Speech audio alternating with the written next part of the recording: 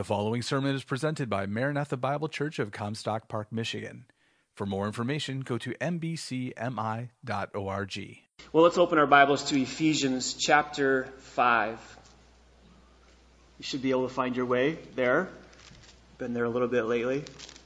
We want to come to part 2 this morning of our study of being controlled by the Holy Spirit. And if you were here last week, you'll remember that we said that being controlled by the Holy Spirit is absolutely essential for living the Christian life. You and I must know how to appropriate the resources of the Holy Spirit in our lives in order for us to enjoy His power and His energizing resources that He provides for us. We need the Holy Spirit to enable us to live the Christian life. And without Him, we're going to be powerless. And so really the key to living the Christian life rightly is being controlled by the Holy Spirit. So I believe that this verse here, Ephesians 5, verse 18, is in essence one of the most important texts in all of Scripture related to how we're to live the Christian life. It is one of those most important passages on how to walk in a manner worthy of the calling. And it's one of those key texts on how God changes us and how He works in our lives to promote spiritual growth and spiritual maturity. I want to read verses 18 to 21. I invite you to follow along.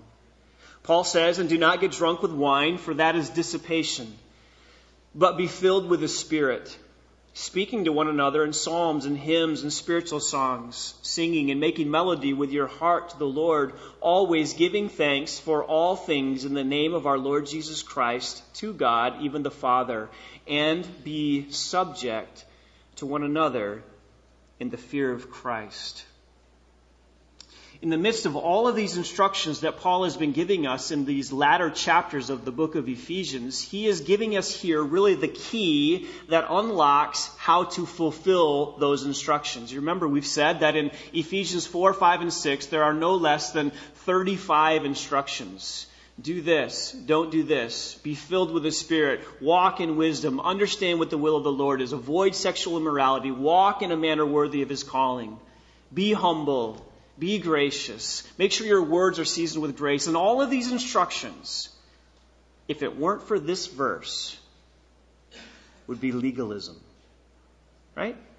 If it weren't for this passage right here, our ability to follow those instructions and obey those commands which God has given us would rely simply with us, our resources, our ability, our strength, what we can do to make sure that we're making ourselves obey these commands. But praise be to God that He's given us this verse right here that tells us not all of this is dependent upon us.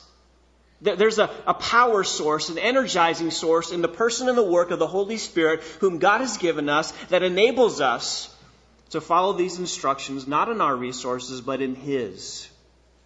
God has given us the resources we need. He supplies the power to grow us and to sanctify us and energize us internally through the person and work of the Holy Spirit. It's not external, it's internal. This is what Paul wants us to understand. When Julie and I lived in Washington State, we lived not too far from the Grand Coulee Dam. It is a massive structure. It is one of the largest concrete structures in the entire world. And it is the largest power plant in this country. It's huge. It's a mile long. You can drive the top of the thing. It's a mile long. It is this massive structure, 500 feet tall, 500 feet wide. And I always thought, before living out there, that the water flowing over the top of the dam, the spillway, is what powered those turbines and generators. And so I thought when there was water flowing off the top there, it was making electricity. And I found living out there, very educational, that that's not the case. It's the water that flows in the inside, deep inside that dam, as it flows through those turbines and it turns those generators and it makes electricity. It's all that's going on deep within inside that dam. It's not what you can see on the outside. It's that's inside, deep within, without notice, done quietly, deep within that dam where tons and tons and tons of water flow through there that actually produces the electricity. It's internal, not external. That's what Paul wants us to understand. It's not external.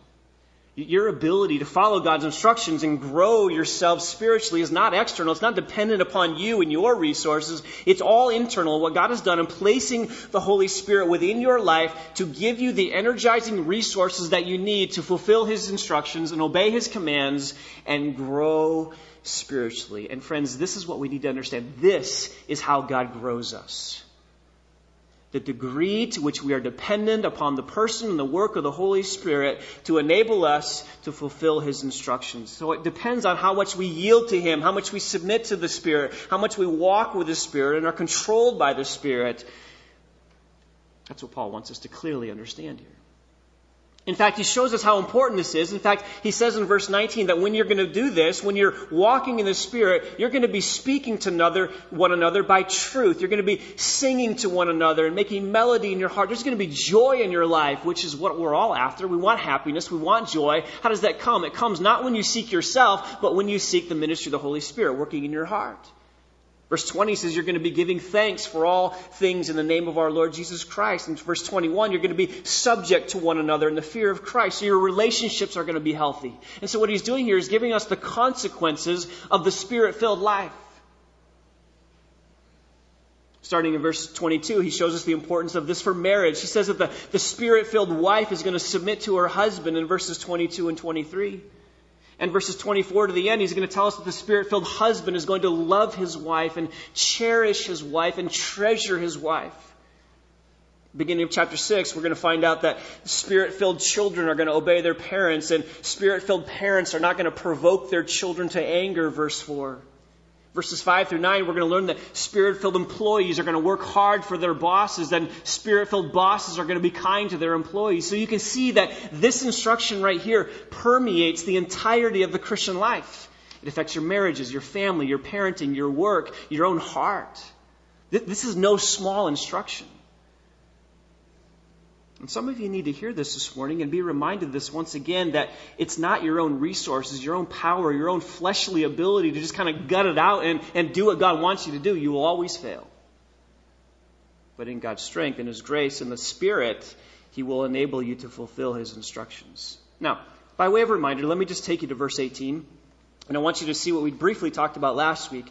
The beginning of the verse starts with a command, do not get drunk with wine. This is a negative prohibition. Paul follows it with a positive exhortation. And we spent time last week looking at the negative prohibition. Do not get drunk with wine. We're not going to spend a lot of time on that today. We talked about it last week. We all know the dangers of drunkenness. But Paul is here detailing for us and delineating for us the danger of this. He's drawing a contrast between the way you used to live and fleshly living and worldly living and unwise living and foolish living, walking in the darkness. That's how you used to live. And what he's saying is, don't you go back there.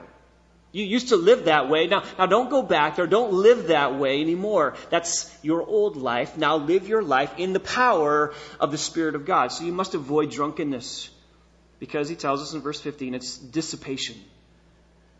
It's reckless.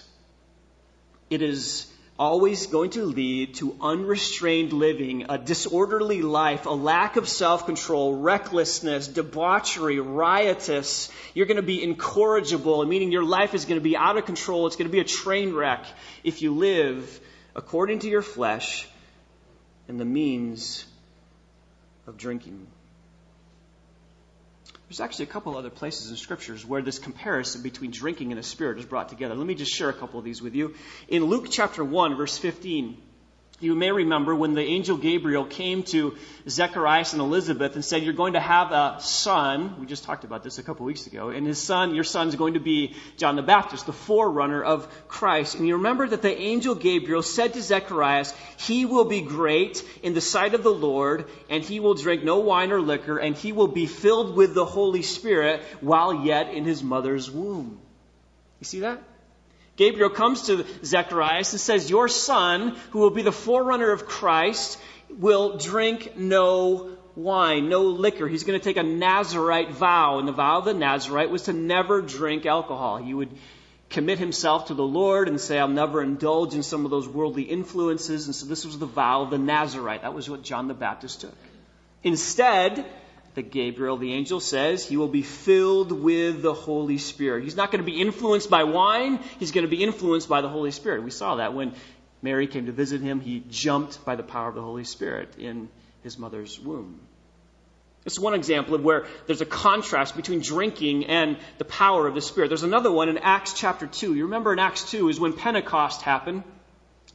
And Pentecost is when God gave the Holy Spirit to the church, to the early believers there. And as these believers are gathered together in the city of Jerusalem, you remember what happened. The Spirit of God came upon these believers. Acts 2 verse 4 says they were filled with the Holy Spirit and began to speak with other tongues as the Spirit was giving them utterance. So they began speaking in languages. Languages they didn't know. And by the way, that's what tongues are. Tongues are languages. Known languages. They're not esoteric, babbling, no one knows what you're saying. It's not the gibberish kind of language. It is a known language. There were people from Cappadocia. There were people from Mysia. There were people from all of these other parts of the world there in Jerusalem, and they hear proclaimed in their own language these great and wonderful things that God has done. So they're speaking in tongues. They're filled with the Holy Spirit. And these unbelieving Jews are standing around watching in amazement. And Acts 2:12 says they were continually amazed and perplexed, saying to one another, "What does this mean?" And some of them said to each other, but others were mocking and saying, "They are full of sweet wine." So they're drunk. Peter steps up. Verse 15 of Acts 2, he says, "For these men are not drunk as you suppose, for it's only the third hour of the day. It's only 9 o'clock in the morning. They're not drunk. They're filled with the Holy Spirit." So what you have there is another contrast between alcohol, drinking, spirits, and the Spirit, being filled with the Spirit. So that's the negative prohibition. Here in Ephesians 5:18, Paul makes the same instruction. Do not get drunk with wine. Don't be influenced by alcohol. Instead, be influenced by the Holy Spirit. I think it's pretty easy for us to understand that. We all know the dangers of drinking. We all know the dangers of drunkenness. And so I don't want to beat a dead horse. I do want to spend the rest of our time, though, on the rest of this verse, verse 18. We began to look at it last week. I want to expand on it this week because I believe it is so crucial. Verse 18 says, "But be filled with the Holy Spirit." Most of us can wrap our minds around what it means to be drunk. Few of us can wrap our minds around what it means to be filled with the Holy Spirit. We can identify drunkenness pretty easily. We can point that out and we can see what that looks like. But few of us can really put our hands upon or wrap our minds around what it means to be filled with the Holy Spirit. It's much more difficult. And so this part of this verse is so misunderstood and often misapplied that I want to take the time to really help us understand what this looks like, because I want us as a church to get this. And I want us as believers and families and fathers and mothers to really grasp what this is saying, because it's absolutely essential for living the Christian life. So, let me summarize a little bit what we said last week, and then I want to expand on it a little bit more this morning. First, let me remind you once again what this is not. And I think it's helpful for us, in order to understand what this is, what he is talking about, I think it's crucial for us to understand first what he's not talking about. First, I'm going to give you a list of these. If you want to write these down, you can write these down if you want. But first, it does not mean the same as being indwelt by the Holy Spirit. To be filled with the Holy Spirit is not the same as being indwelt with the Holy Spirit. That is something that takes place at the moment of conversion, at the moment of salvation. The Holy Spirit takes up residence in your life. You become a tabernacle, a temple of the Holy Spirit, and your body is now the place where the Holy Spirit dwells. That's something that takes place at the moment of your conversion. It's automatic. It's instantaneous. So to be filled with the Holy Spirit is not the same as being indwelt by the Holy Spirit. Secondly, it is not the same as being baptized by the Holy Spirit. It's not the same as being baptized by the Holy Spirit. This also is something that takes place to you and for you at the moment of your conversion. When you come to Christ, you are instantaneously and immediately baptized by the Holy Spirit, meaning He comes and takes you and places you within the church, within the body of Christ. Not the visible church, but the universal church. the invisible church. You're placed into the body of Christ by the permanent indwelling and baptizing of the Holy Spirit. So to be filled with the Holy Spirit can't mean that. Thirdly, it also does not mean to be sealed with the Holy Spirit. So it doesn't mean to be indwelt. It doesn't mean to be baptized. Thirdly, it does not mean to be sealed with the Holy Spirit. We've already seen in the book of Ephesians, chapter 1, verse 13, and chapter 4, verse 30, that we have been sealed for the day of redemption. We have already experienced the sealing of the Holy Spirit. It's taken place already in our hearts. And what Christ has done, what God has done, is placed a seal or a stamp upon us, which basically says, that one's mine, hands off. And all the promises that I've made to you are guaranteed because of this deposit called the Holy Spirit, whom I've placed within you. So the filling of the Holy Spirit can't mean that. There's only one indwelling, there's only one baptism of the Holy Spirit, and there's only one sealing of the Holy Spirit, all of which occur at the moment you receive Christ. He's included in your salvation. This past Christmas, our kids got some gifts, and some of those gifts required batteries. And some of the packages on those things that they got had a little thing on the side that said, batteries not included, which is every parent's worst nightmare because you want them to play with it, but now you have to go batteries. So that's the idea here, is that they're not included, that you have to go buy them. They're sold separately. But not when it comes to Christ and salvation. When you come to Christ, there's no tagline that says Holy Spirit sold separately. Right? Holy Spirit comes later. No. He comes now at the moment of your conversion. You're indwelt, you're baptized, you're sealed with the Holy Spirit. So it can't mean any of those things. Let me give you some other things it does not mean. Fourthly, it does not mean filling up like you fill up a container. We talked about this a little bit last week. To be filled with the Holy Spirit is not indicating that you're filling yourselves up. So some days you have 33% of the Spirit, and some days you have 92% of the Spirit, and some days you only have a little tiny drop. That's not what it means. When we think of the term filling, we have this idea of an empty cup and you fill it up part way. And so some days you have more or less. But that's not what Paul is talking about here. He's not speaking of being filled up. He's speaking of being filled through. Very different understanding of those things. So it's not a matter of acquiring more of the Holy Spirit. We have all of Him. He's been given to us. So we don't fill our lives up with more and more of Him. We have all that we need of the Spirit. So it can't mean this filling up like you fill a container. Fifthly, it does not mean that you have to beg for this. To be filled with the Holy Spirit is not something you have to beg for. And I told you last week that as a young believer, this is kind of what I thought it was. That you wake up in the morning and you plead with God, okay, God, I really need your help today, so please help me, please fill me with your Spirit. It was kind of this begging, pleading with God to give you the Holy Spirit and fill you the Holy Spirit that day. That's not what it means. He's not talking about something you have to plead with God for or beg Him for the resources for that day. Sixthly, it does not refer to a second blessing of the Holy Spirit. It does not refer to something where you as a believer get the Spirit at salvation, but then you get more of the Spirit later on in your conversion experience. This is what charismatic friends will say. They'll want us to understand that, yeah, you get the Spirit at salvation, but you then have to experience a second blessing. And so they'll oftentimes ask you, have you gotten the Spirit? Have you experienced the Spirit? Have you spoken in tongues yet? And the emphasis here is on a second blessing, another occasion where you get more of the Spirit and you get the rest of the Spirit, and He kind of elevates you to a greater level. This is the second blessing mentality of the Holy Spirit. That's not what He's talking about.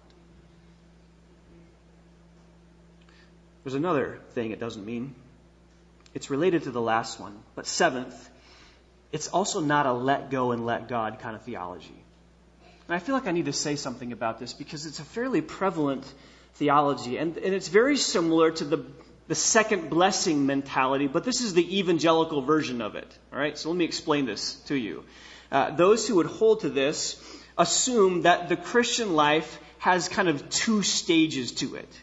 And the first stage is where you get saved, and the second stage is where you get serious. Okay, this is let go, let God theology. And what it says basically is you first get saved, And then at some point later in your life, you make the decision to get serious about God. And when you make that decision, then you kind of decide to be filled with the Spirit and you move to this greater level of holiness. This is the thought that you move from a defeated life to a victorious life. From a kind of a lower life to a higher life. From a shallow life in Christ to a deeper life in Christ. From a fruitless life to a more abundant life. From being carnal to being spiritual. From taking Jesus as your Savior to finally taking Him as Lord. This is the mentality here. The idea is you become passive in the Christian life. And by becoming passive, you release the power of the Holy Spirit in your life. It's also known as quietism, or Keswick theology, or the higher Christian life, or the victorious Christian life. And the idea here is you just kind of let go, and you let God work and take you to the next level. It tends to be very mystical, because you're looking for signs from God. You're looking to hear from God. You're looking to get some sort of word from the Lord. And so it's this kind of segregated, disjointed, two-tiered kind of system of theology where you get saved, but sometime later in your life, then you really get serious about God, and that's when you're filled with the Spirit. And those who have adopted this, either knowingly or unknowingly, will say something like this. They'll say, I was saved when I was 6, but I really committed my life to the Lord when I was 17. You don't see that in Scripture. Do you? Show me in Scripture where you see a two-tiered system of Christianity. You're not going to find it.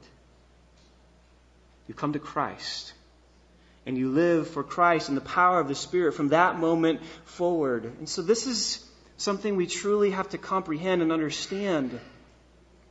You can't divide Jesus into Savior and Him as Lord. You can't be carnal and then suddenly move to the spiritual. That's a segregation that you're not going to see explained anywhere in Scripture. Because when you're justified, you'll be sanctified. Every person God justifies, He also sanctifies. So you can't be saved and live in this perpetual state of carnality and not be sanctified. Every person whom God justifies, He also sanctifies.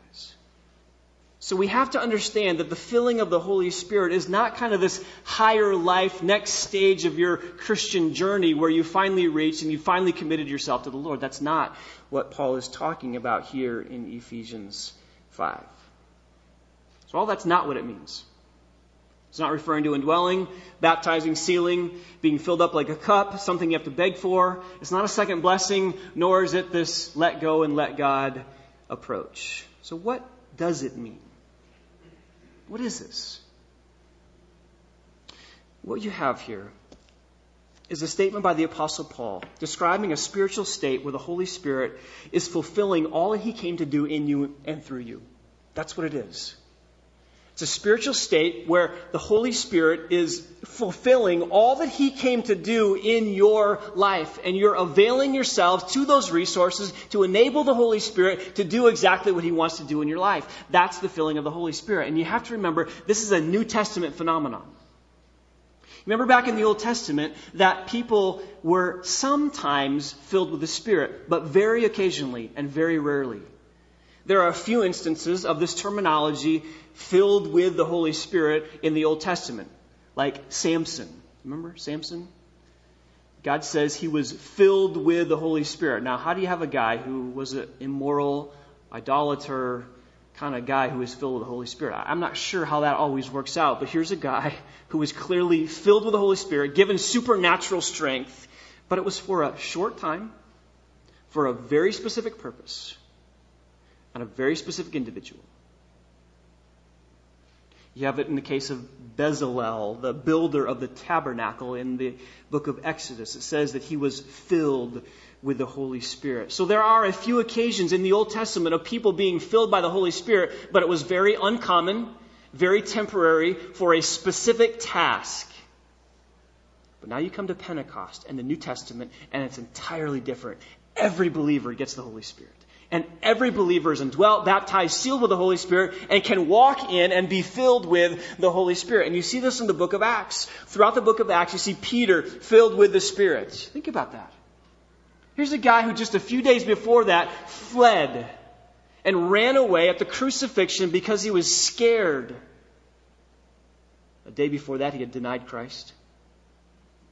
And here he is, 50 days later, preaching with such boldness and compassion and conviction that the world didn't know what to do with him. Why? Because he was filled with the Holy Spirit. Paul in Acts chapter 9, verse 13, the same thing. It says he was filled with the Holy Spirit. This is the idea that Paul is getting at here in Ephesians 5:18. He is getting at this mentality that not only are you sealed and dwelt and baptized by the Holy Spirit, but now you have to appropriate the resources that come with that on a daily basis, moment by moment, day by day, second by second occasion. And so the issue here is not getting more of the Spirit, but Him getting more of us. That's the issue. Not us needing to get more of the Holy Spirit. We have all of Him. The issue here is Him getting more of us. We began to explain this a little bit last week, trying to fill out what this means. So when he says in verse 18, be filled with the Spirit, there's a couple imageries behind this. Let me share these with you. First one is the imagery of wind filling a sail. And so if you've ever been sailing before, you know that on a sailboat, the wind literally fills those sails and pushes you along and creates kind of this current for your craft to be pushed through the water. That's the idea here. Where the Holy Spirit is pushing you down the pathway of obedience, filling your sails, as it were, and providing for you the thrust and the resources necessary to live the Christian life. Over Christmas break, I took the kids to Amen Park. Is that how you say it? Out by Standale? Amen. I don't know how you say it, but Amen. Amen, thank you. And so we walked down to the river there, and our kids got these big chunks of snow, and they were throwing them in the water and running to the other side of the bridge and seeing how long it would take for them to pass under the bridge, and then taking more snow and bombing the snow that was in there before. Great fun kids activities. What was moving that snow? It was the current of the water. It was the flow and the force of that water pushing those things downstream. That's the idea. Where your life is in a sense being pushed downstream and filled with sails, and the wind is filling your sails, and it's being thrust forward by the motion and the resources of the Holy Spirit. That's the idea. So one idea here is that your sails, in a sense of your life, are filled with the Holy Spirit. The second sense, is the idea of permeation, where your life and every aspect of it is permeated by the Holy Spirit. Your thoughts, your words, your relationships, your desires, your motives, your conduct, everything kind of is permeated by the power and the ministry of the Holy Spirit. Like Alka-Seltzer. Remember the plop, plop, fizz, fizz? Remember those commercials? And you would drop those things in, and they would kind of bubble and foam, and everything would start to melt, and it would just permeate the entire thing of water. I'm probably dating myself. Some of you have no idea what I'm talking about. But that's the idea. You're just totally permeating this liquid with some other thing. And that's the idea when it comes to the Christian life. You want the Holy Spirit permeating every part of your life, where He has total control, where you're totally dominated by the person and the work of the Holy Spirit. Now I want you to notice, as we said last week, verse 18, this is a command. Be filled with the Spirit. That's a command. You and I are instructed, we're commanded, we're ordered by the Lord to do this, which implies and tells us something very important. It's not automatic. It doesn't automatically happen to us on a basis like the indwelling, sealing, baptizing of the Spirit. That's not the same thing. And so because it's commanded, it shows us that it's not a once-for-all experience. You must put yourself in a place on a daily basis, sometimes moment-by-moment basis, where you allow yourself to be Spirit-filled. This is a command. And disobedience to this command is sin. It's also a passive command, which means you don't do it to yourself. That's very important because it means that you must put yourself in a place on a daily basis for the Holy Spirit to do it to you. You can't make yourself Spirit-filled, but you can allow yourself to be Spirit-filled by meeting the conditions. And we'll talk about those in just a moment. It's a command. It's a passive command. It's also a present tense command, which means this needs to be the habitual pattern of your life on an ongoing basis, day after day after day after day after moment after moment after moment, every moment of every day. This is something that must be characteristic of you. It literally says, be being filled with the Holy Spirit, or keep on being filled with the Holy Spirit, or be continually filled with the Holy Spirit. It's a command on an ongoing, habitual, moment-by-moment basis to make sure that in those situations of life, you are Spirit-filled. You can't say, well, I'm filled with the Spirit. That does it. I'm good for the rest of my life. You can't do that. Guys, you can't say to your wife when you get married, I love you, and if that changes, I'll ever let you know. Right? That doesn't work. She needs to hear from you on a daily basis. I love you. I cherish you. I value you. The same thing is true here. You must be in a moment-by-moment, day-by-day basis seeking the filling of the Holy Spirit. Now, listen very carefully. That tells us something very important. That tells us that at times we are not filled with the Holy Spirit. Indwelt, yes. Baptized, yes. Sealed, yes. Filled, no. That's very, very important to understand that there are times when we go through life and we are not filled with the Spirit. Instead, we are walking by the flesh. And Paul in Galatians chapter 5 makes that distinction. That's why he says, make sure you're walking in the Spirit and not walking in the flesh. Because when you walk in the Spirit, there's going to be love, joy, peace, patience, kindness, gentleness, goodness, self-control. Those are the fruit of the Spirit. But when you're walking in the flesh, there's factions and dissensions and arguing and drunkenness and carousing. You and I are not always walking filled with the Holy Spirit. Now listen, I believe that is one of the key reasons why Christians are at different levels of spiritual maturity. I believe this is one of the key reasons why you have different believers who are at various stages of Christian maturity, because it depends on this. Part of it's time, I understand that. Part of it is just time being a Christian and walking with the Lord and learning to obey Him. Part of that is time, but part of it is the degree to which you and I are willing to be filled with the Holy Spirit. You can have someone who's been a believer for decades and they're a spiritual infant. And you can have someone who's been saved for just a relatively short period of time and they are spiritual giants. Why? This principle. The degree to which you and I are filled with the Holy Spirit is the degree to which we will be spiritually mature. And those who do it on a more regular basis will be more spiritually mature. Those who do it on a less regular basis will be less spiritually mature. This was the problem with the Corinthians. Paul wrote an entire letter to a group of spiritually immature believers. And he starts his letter by saying, to you, the Corinthians, who have been sanctified in Christ Jesus. Saints by calling. Saved. Spirit-led. Spirit-indwelt. Sanctified. Godly. Saints. And 2 chapters later, he says, and you brothers, I could not speak to you as spiritual men, but as men of flesh. As infants in Christ. Why? Because they weren't filled with the Spirit. They were walking in the flesh. Friends, this is so important. You can be baptized into the body. You can be indwelt by the Spirit. You can be sealed by the Spirit until the day of redemption. But you can still be walking in the flesh.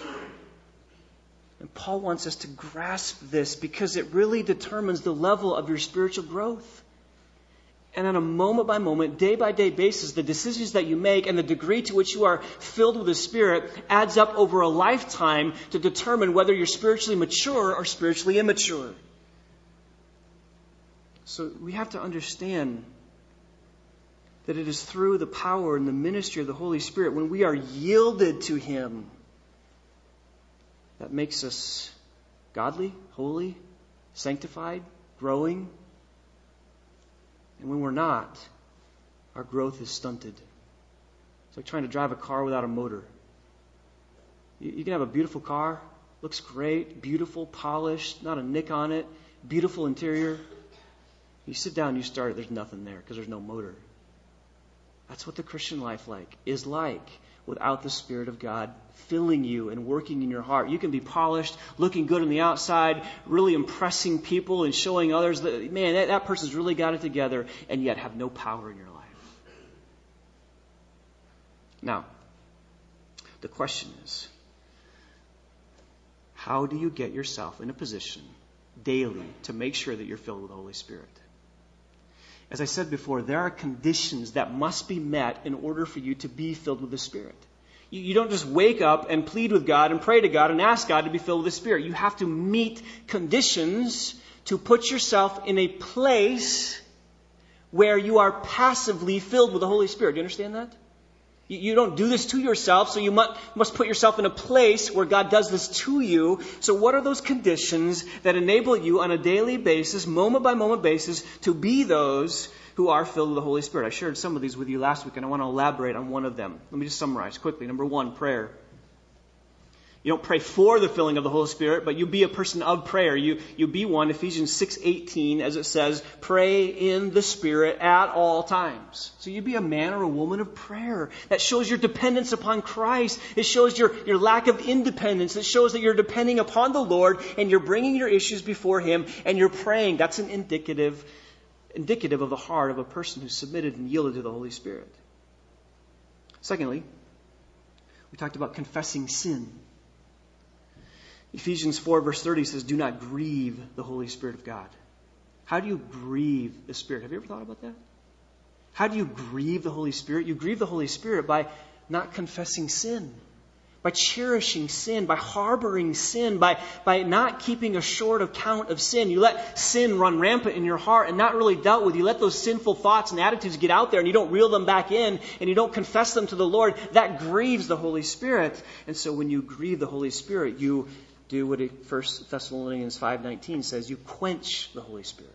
First you grieve Him, then you quench Him. You throw water on the fire of the Holy Spirit in your life. You pour cold water on Him such that you stifle Him and suppress Him and He can't operate the way He intends to and wants to in your life because there's sin and it quenches His ministry.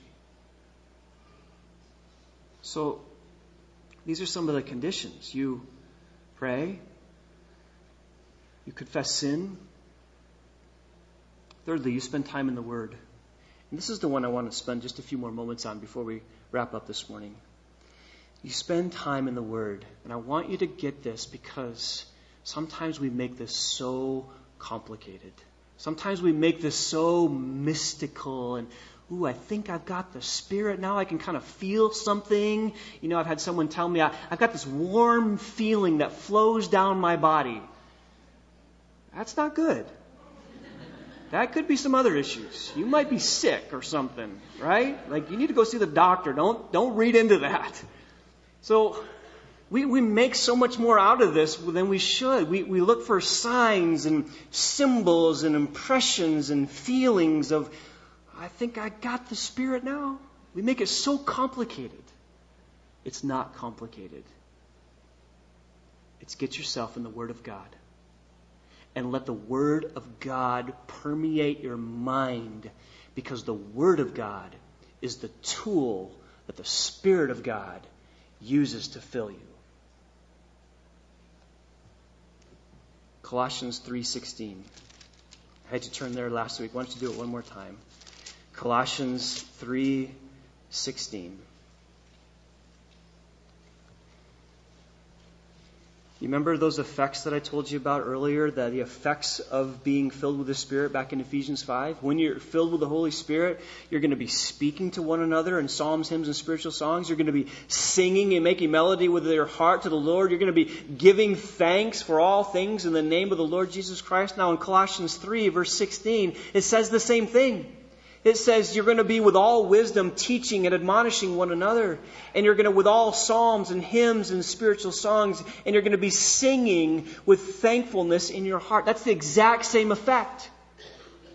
So that tells us that what comes early in Colossians 3:16 is parallel to Ephesians 5:18. And what is it? Verse 16 says, "Let the word of Christ richly dwell within you." So that tells us that being filled with the Holy Spirit is identical to letting the word of Christ dwell richly in you. They're the same thing because they produce the same effect.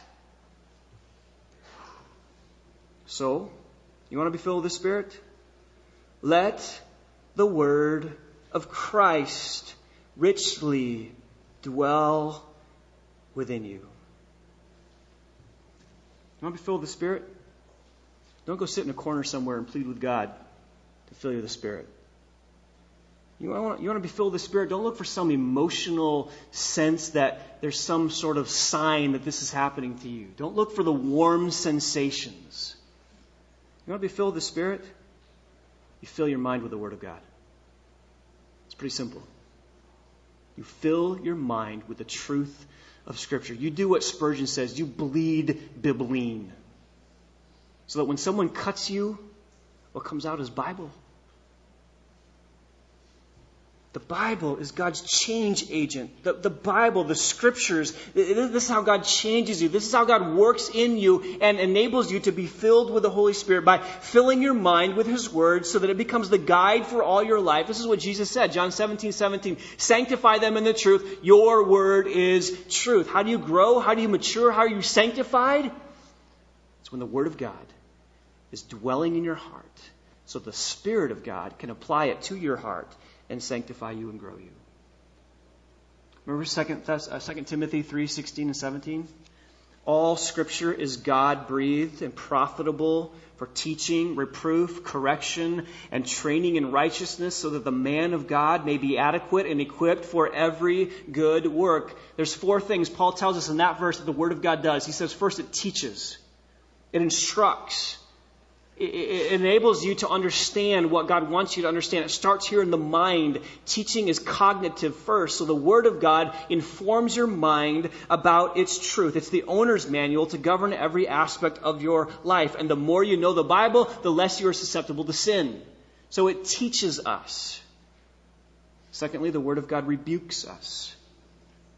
When we're sinning, when we're off the path, the Word of God comes up alongside of us and says, "You're headed a wrong direction. You are going the wrong way. This is the way of truth. This is the way of righteousness. You are heading way off the path." The Word of God rebukes that. And thirdly, it says for correction. What the Word of God does, then, number one, it teaches us, then it rebukes us, and then it causes us to correct our course and go back onto the right course. So the Word of God is the path for us, and then when we get off that path, it rebukes us and confronts us and says, "Whoa, wait a minute, you're going a way you shouldn't go," and then it tells us to go back to the course of the Word of God. It corrects. And fourthly, it trains us in righteousness. It teaches us how to be godly. It teaches us to stay on the path of righteousness. And the Spirit of God uses the Word of God to do all 4 of those. To teach us, to rebuke us, to correct us, and transform us and train us in righteousness. So listen, the Holy Spirit's ministry is to shed light on old truth, not reveal new truth. Got that? The job of the Holy Spirit is to help you and I understand old truth, not reveal new truth. And you have to understand that. Because there are all kinds of people today in the Christian circles looking for new truth. I just want a word from the Lord. I just want to hear something from Him. I just want a personal message from God so I know what I'm supposed to do. I just want to hear Him speak to me. Are you reading Jesus Calling? That's what that book's about. The book is written with the premise that you can go away from the Word of God and you can sit in a room by yourself with a pencil in your hand and get secret messages from God. And she's written them down in a book and they're sold by the case lot at Costco. We're confusing this. It's not that difficult. It's not that complicated. The Spirit's role is to help us understand old truth, not reveal new truth. It's good to want to hear from the Lord. I commend people for wanting to hear the Holy Spirit speak to them. That's good. That's admirable. But listen, He has spoken. He is speaking. It's in the Scriptures. It's in the Word of God. This book contains God's Word to us. And when you read it, He speaks to you. So you want to hear God speak to you? You read the book. You read the Scriptures. You don't go outside of it looking for new revelation. The book is closed. The canon is closed. He's not adding new revelation to it. You say, well, it's not the same as Scripture. You can't separate revelation from revelation. Revelation is revelation, period. Get that? So we have to be so careful about this. If I expect direct revelation to me, who needs the Bible? Right? If I can go through a day and I can kind of get my secret messages from God, and I can get the secret word from the Holy Spirit to me, whispering in my little ear, do this. Oh, don't do that, do this. Why do you need the Bible? Why do you need the Scriptures? We want to be filled with the Holy Spirit. We want to hear from Him. But we end up ignoring the very vehicle through which He has already spoken. So you want to be filled with the Spirit?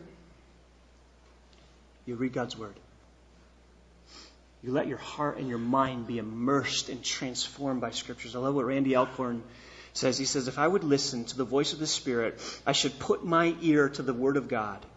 Why wait for the Spirit to speak when I have in my hands what He has already spoken? The distance between me and God's revelation is the distance between me and my Bible. I should prayerfully ask for the Holy Spirit's guidance in my biblical study, but not ask Him to speak independently of it. End quote. So let's not make this more complicated than it is. Let's not get all mystical about this. Let's not seek some emotional, sentimental, esoteric experience where you're just seeing lights from heaven and warm sensations coming over your body. It's not that hard. Pray, confess your sin, read the Word of God, and you will be one who is filled with the Holy Spirit. And as you do so, you will be walking in the Spirit. You see how practical this is? This meets you and I right where we are tomorrow morning when we wake up.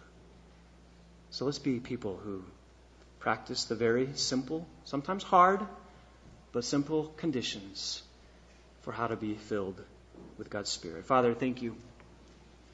Thank you that you have given us a prescription here for being filled with your Spirit. Thank you that it's not some mystical experience. It's not something that we have to kind of work ourselves up. Lord, it's just the simple basics of loving Christ, loving your word, walking in holiness, and confessing sin.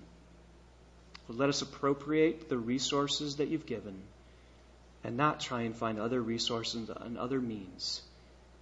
We thank you for your grace. In Christ's name, amen. You've been listening to a sermon presented at Maranatha Bible Church in Comstock Park, Michigan, where we exist to display God's glory, declare God's truth, delight in God's Son, and disciple God's people. No part of this digital file may be reproduced or distributed without prior written consent. For permission, go to mbcmi.org.